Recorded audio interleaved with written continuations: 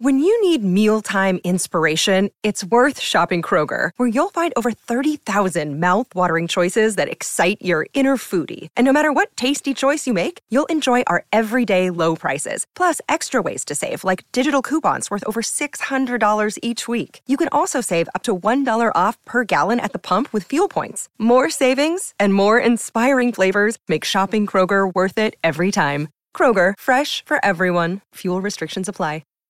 After a brief hiatus, it is time once again for 5 questions on the YouTube and podcast homes for BamaOnline.com. Travis Schreier, senior analyst, back with senior team reporter Charlie Potter. Charlie, when coming up with just 5 questions for this Alabama LSU game, it was one of those weeks where that was a little bit of a tougher task. Some weeks it's tough to come up with 5 questions. I think we could probably do 8, 10, 12, but we won't hold you to that today. Yeah, this is always, well, I say that you get to this point of the week on Wednesday and you're kind of like, well, we've talked about a lot already because you have the bye week. This always falls on that. But for this, and I think for you and me, we could definitely come up with a bunch to discuss. But to try to trim it down to where it's a nice listenable, 20, 30 minutes, it can be a challenge. Efficiency. That's what we're about here on 5 questions. So with that, we'll get things going, Charlie, with our first question. For the Alabama Crimson Tide in this matchup with the nation's top offense, for Alabama, its most important defensive player this week. Who is that guy? You can name a lot of guys. I think I initially thought of a player in the secondary. LSU has 2 of the best wide receivers, not just in the SEC, but in the country, in Malik Neighbors and Brian Thomas Jr. I thought about a guy like Dallas Turner or Chris Braswell off the edge. But I think given some of the plays we saw Jaden Daniels make last year in this game with his legs, I think a guy like Deontay Lawson or maybe even a Jahad Campbell at inside linebacker is most important. I don't know who's going to draw the spy card if they choose to go that route, but just keeping contain on Jaden is going to be big in this game. He's shown he's just a prolific passer. He's the SEC's top passer. He leads the nation or is up there near the top in several statistical categories. The guy's thrown for over 2,500 yards. He has over 500 rushing yards. And that latter stat, what he's able to do with his legs is going to be really important for Alabama to get off the field. They can play really well in coverage. You can even have a pretty sound pass rush, but if he's able to slip out, he can move the sticks with his legs. So for me, I think those inside linebackers just stopping the run, playing sounding coverage, but also keeping that slippery quarterback from getting out and making plays. They're going to be really important in this game. I don't think you can go wrong with that pick. Just the inside linebackers in general. And it really is a team effort when you go against a guy like this who can do things with his legs, because in some instances last year in the game, it was the guys up front that got out of some lanes, maybe that opened some things up for Jaden Daniels to really, as Nick Saban said earlier in the week, kill Alabama. So, I don't think you can go wrong with that. I'll go Caleb Downs, again, another guy right up the middle of the defense. And I think for similar reasons, because whether it's Caleb Downs, whether it's Deontay Lawson, whether it's Jahad Campbell, if we see Trez Marshall in this game for Alabama, those guys are going to have a lot to do with keeping explosive plays to a manageable total. As you said earlier now, those corners, the star position, they're going to have something to do with it too. But specifically when Daniels and some of these guys like Malik Neighbors, like Brian Thomas, even when you talk about a tight end like Mason Taylor, we could see Caleb Downs in that situation, or the linebackers matched up with him from time to time.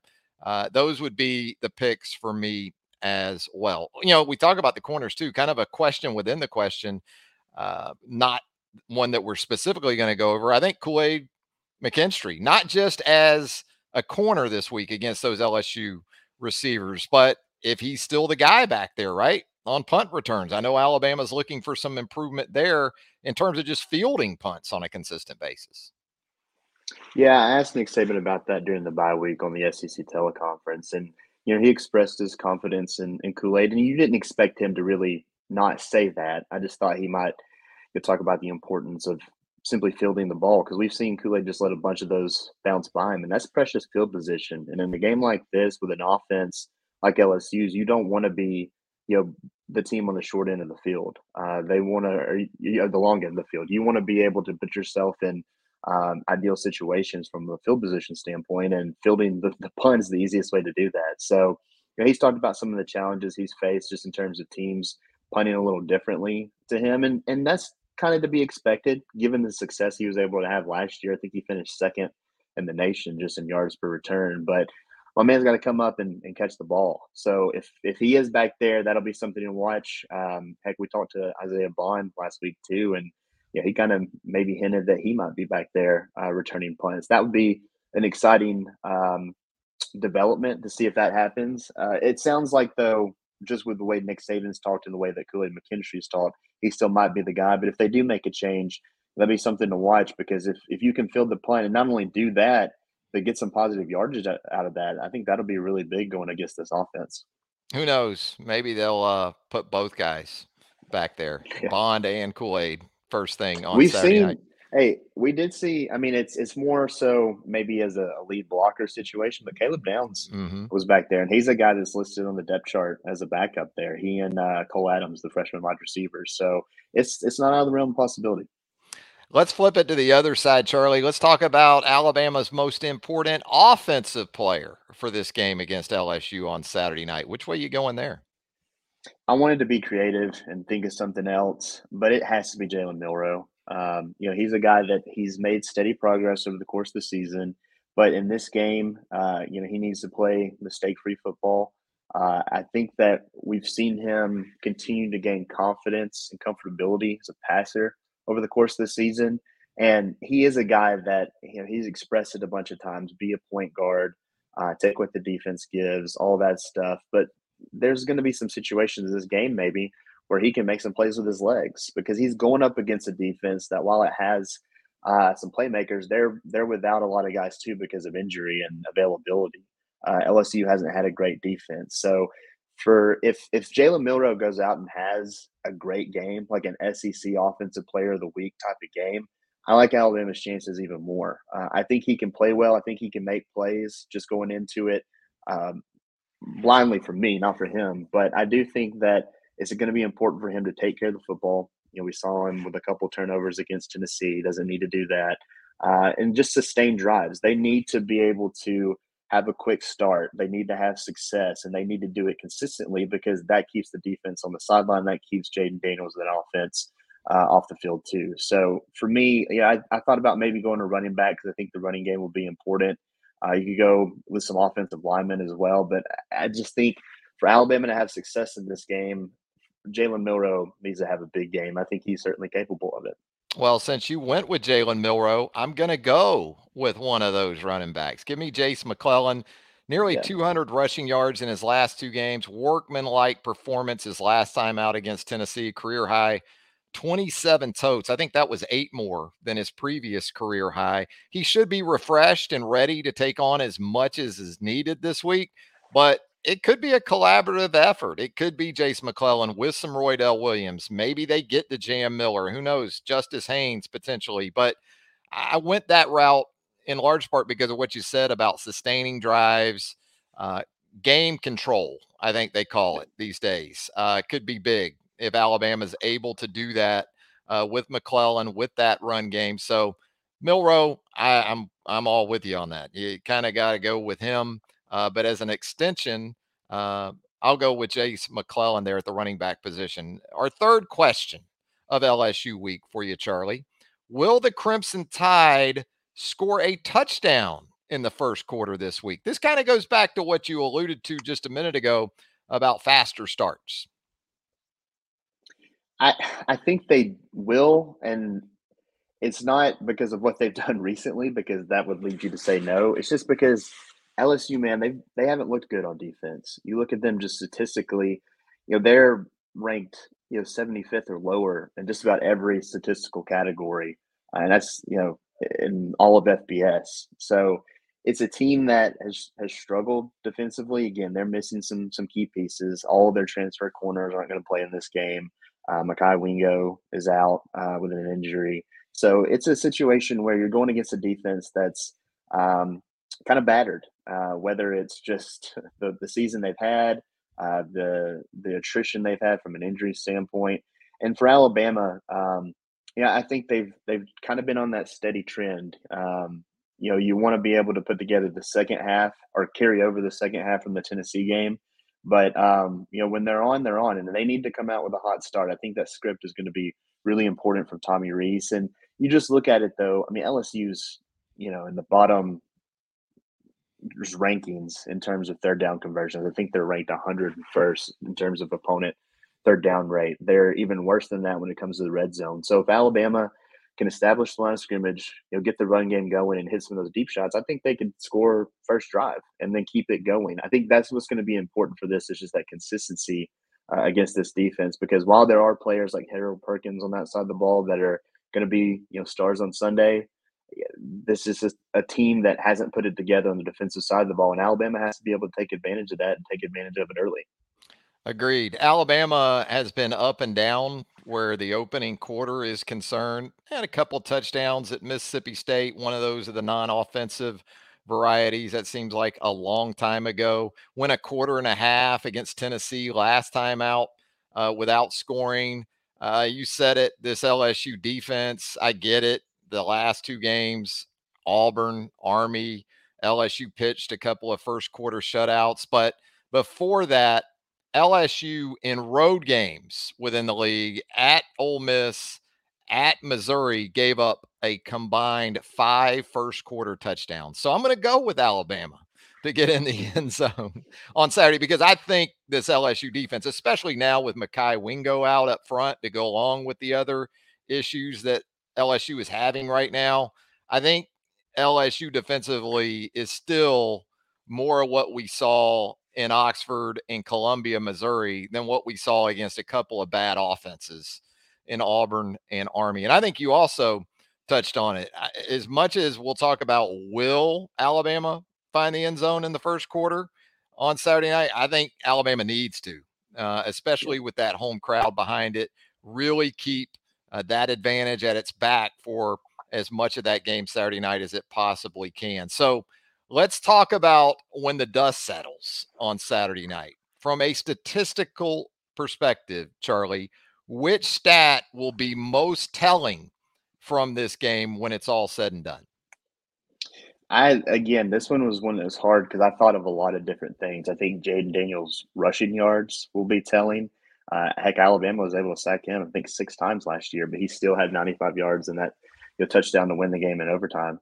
I think that for me, it's almost kind of cliche, but turnover margin. And this game, especially, Jaden Daniels takes care of the football. I think he only has 3 picks. LSU's +6 in the turnover margin through 8 games, and they've only coughed it up 5 times or lost the ball 5 times to turnovers. And so Alabama's at +2 with 8 of those. I think you look at the personnel for LSU, a guy like Zy Alexander is not going to be playing this game. He has 2 picks on the year. He leads the team in passes defended with 9, and that's third in the SEC. So a guy that's adept to creating some of those turnovers or helping create some of those turnovers is already off the field. They're going to have some young guys to step up in their place. Maybe they get the job done. But I think if whoever can win the turnover margin in this one is going to be important. And we've seen that in past LSU games as well. But I just think if Alabama's defense can get pressure on Jaden Daniels and force him into some mistakes, and they weren't able to really do that last year with no interceptions. But this defense has been more turnover or more advantageous when it comes to that, more aggressive like with that. So I just think that if Alabama can be on the plus side of that, that will go a long way in deciding this one. Yeah, I think average drive start, turnover margin, red zone touchdown conversions, all those things are going to be important in this game. And I'll go with something that you talked about in relation to Jaden Daniels and his rushing yards, but I'll throw Logan Diggs in there too. I think you might be able to say the same thing about Jalen Milroe and Jace McClellan from the Alabama perspective. But when you look at LSU offensively on the ground, the Tigers come into this game averaging 217 rushing yards in SEC play, 178 yards per game of those coming from Daniels and Diggs. So in some ways, I think the challenge will be similar to what Tennessee posed with Joe Milton, Jalen Wright, and those running backs. Although I think with Daniels, there's more versatility in the way that he can hurt you with his legs. I guess what I'm saying, Charlie, is that as much as we already have, and we'll talk about Daniels and his receivers, for the Alabama defense, it will start with limiting that ridiculous run game production LSU has had to this point in SEC play. I don't know. We'll see. There's some football talk for you. We're going to cap things, Charlie, with some hoops talk because the Alabama men's basketball team headed towards its season opener early next week in Tuscaloosa. Couple of preseason games, scrimmages, those things are out of the way now following the Crimson Tide's visit to Wake Forest last Sunday. So what I'm going to do is ask you, who will make up Alabama's starting five when Nate Oates' team opens the season against Morehead State next Monday night? Well, I think one of the first things we'll ask Nate, and we'll talk to him on Friday this week, is just the availability of Mark Sears. He's a guy that will undoubtedly be in this starting lineup after finishing second on the team in scoring last year, but he's been unavailable for these two preseason games with a groin injury. So if Mark is healthy, which I think that's kind of what it's been leading to, they're giving him some rest. They know what Mark brings to the table. Um, then I think it'll be Mark at the two, Aaron Estrada at the one. I'd go with Rylan Griffin at the three, um, Grant Nelson at the four, and then Nick Pringle at the five. That's your three returning players, at least the ones that saw the court last year, and then your two top transfers. So I think that one makes the most sense. And I think if Mark was healthy, then we would see him in the starting lineup. You look back at what they were or what they rolled out there for the Wake Forest game, you had Jaron Stevenson at the four and kind of went with a bigger lineup. And I think we could see that at times, but I think just from a starting five standpoint, I think you go with your program veterans at this point, and then the two key transfers you got of the portal. Kind of feels like Nelson, Sears, Estrada, and Pringle are givens to me anyway. Mm-hmm. So it comes down to maybe that fifth guy. Um, and also, when you think about this team from a depth perspective, with Sears being able to go, and then if Stevenson isn't a starter, to go along with maybe Latrell Wrightsell and Sam Walters, this could be a pretty deep team too.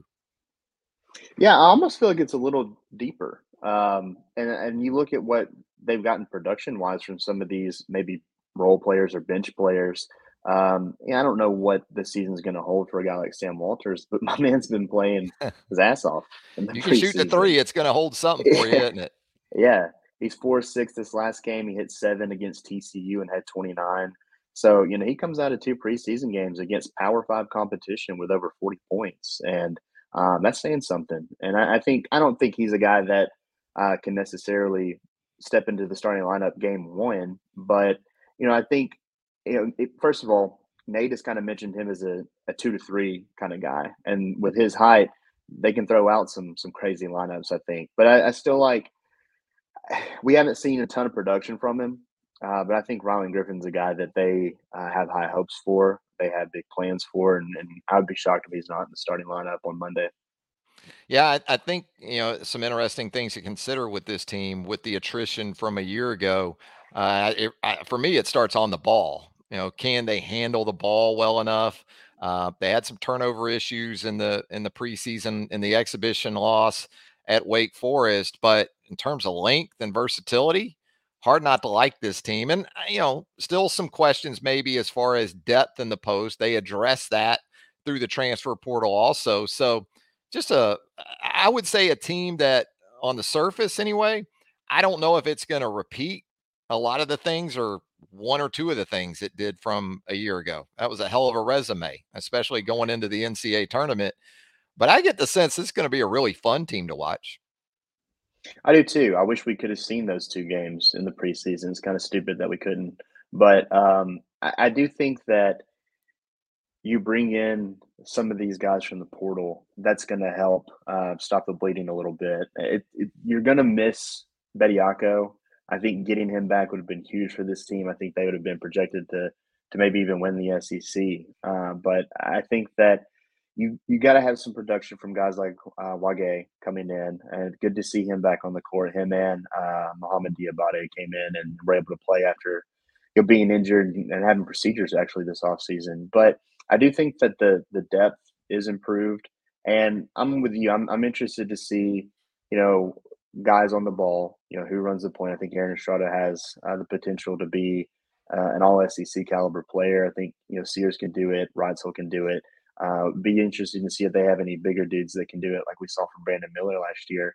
But I do think that defensively, that's my question of how this team going to look because Bediako was the anchor there. You had some guys like Clowney and Brandon Miller. Heck, Namari Burnett and Jaden Bradley played good defense last year, and they're no longer in town. You look at what they were able to do in the preseason, giving up 80 plus in both games. That's not something I think Natos is probably happy with. I do think getting it out of the way and learning from these mistakes now when they don't count is important.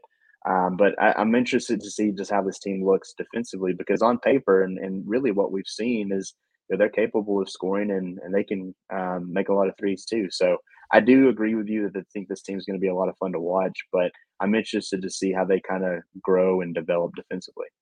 And we're going to have coverage of that. And of course, all things Alabama LSU this weekend. Also, the recruiting angle for Alabama LSU. Tim Watts, our site publisher, Andrew Bone, Joseph Hastings from that side of things. Going to take you all the way through the weekend on the recruiting front. And then our senior team reporter right here, Charlie Potter, going to spearhead our coverage from Tuscaloosa as well. Hey, Charlie, thanks for doing it.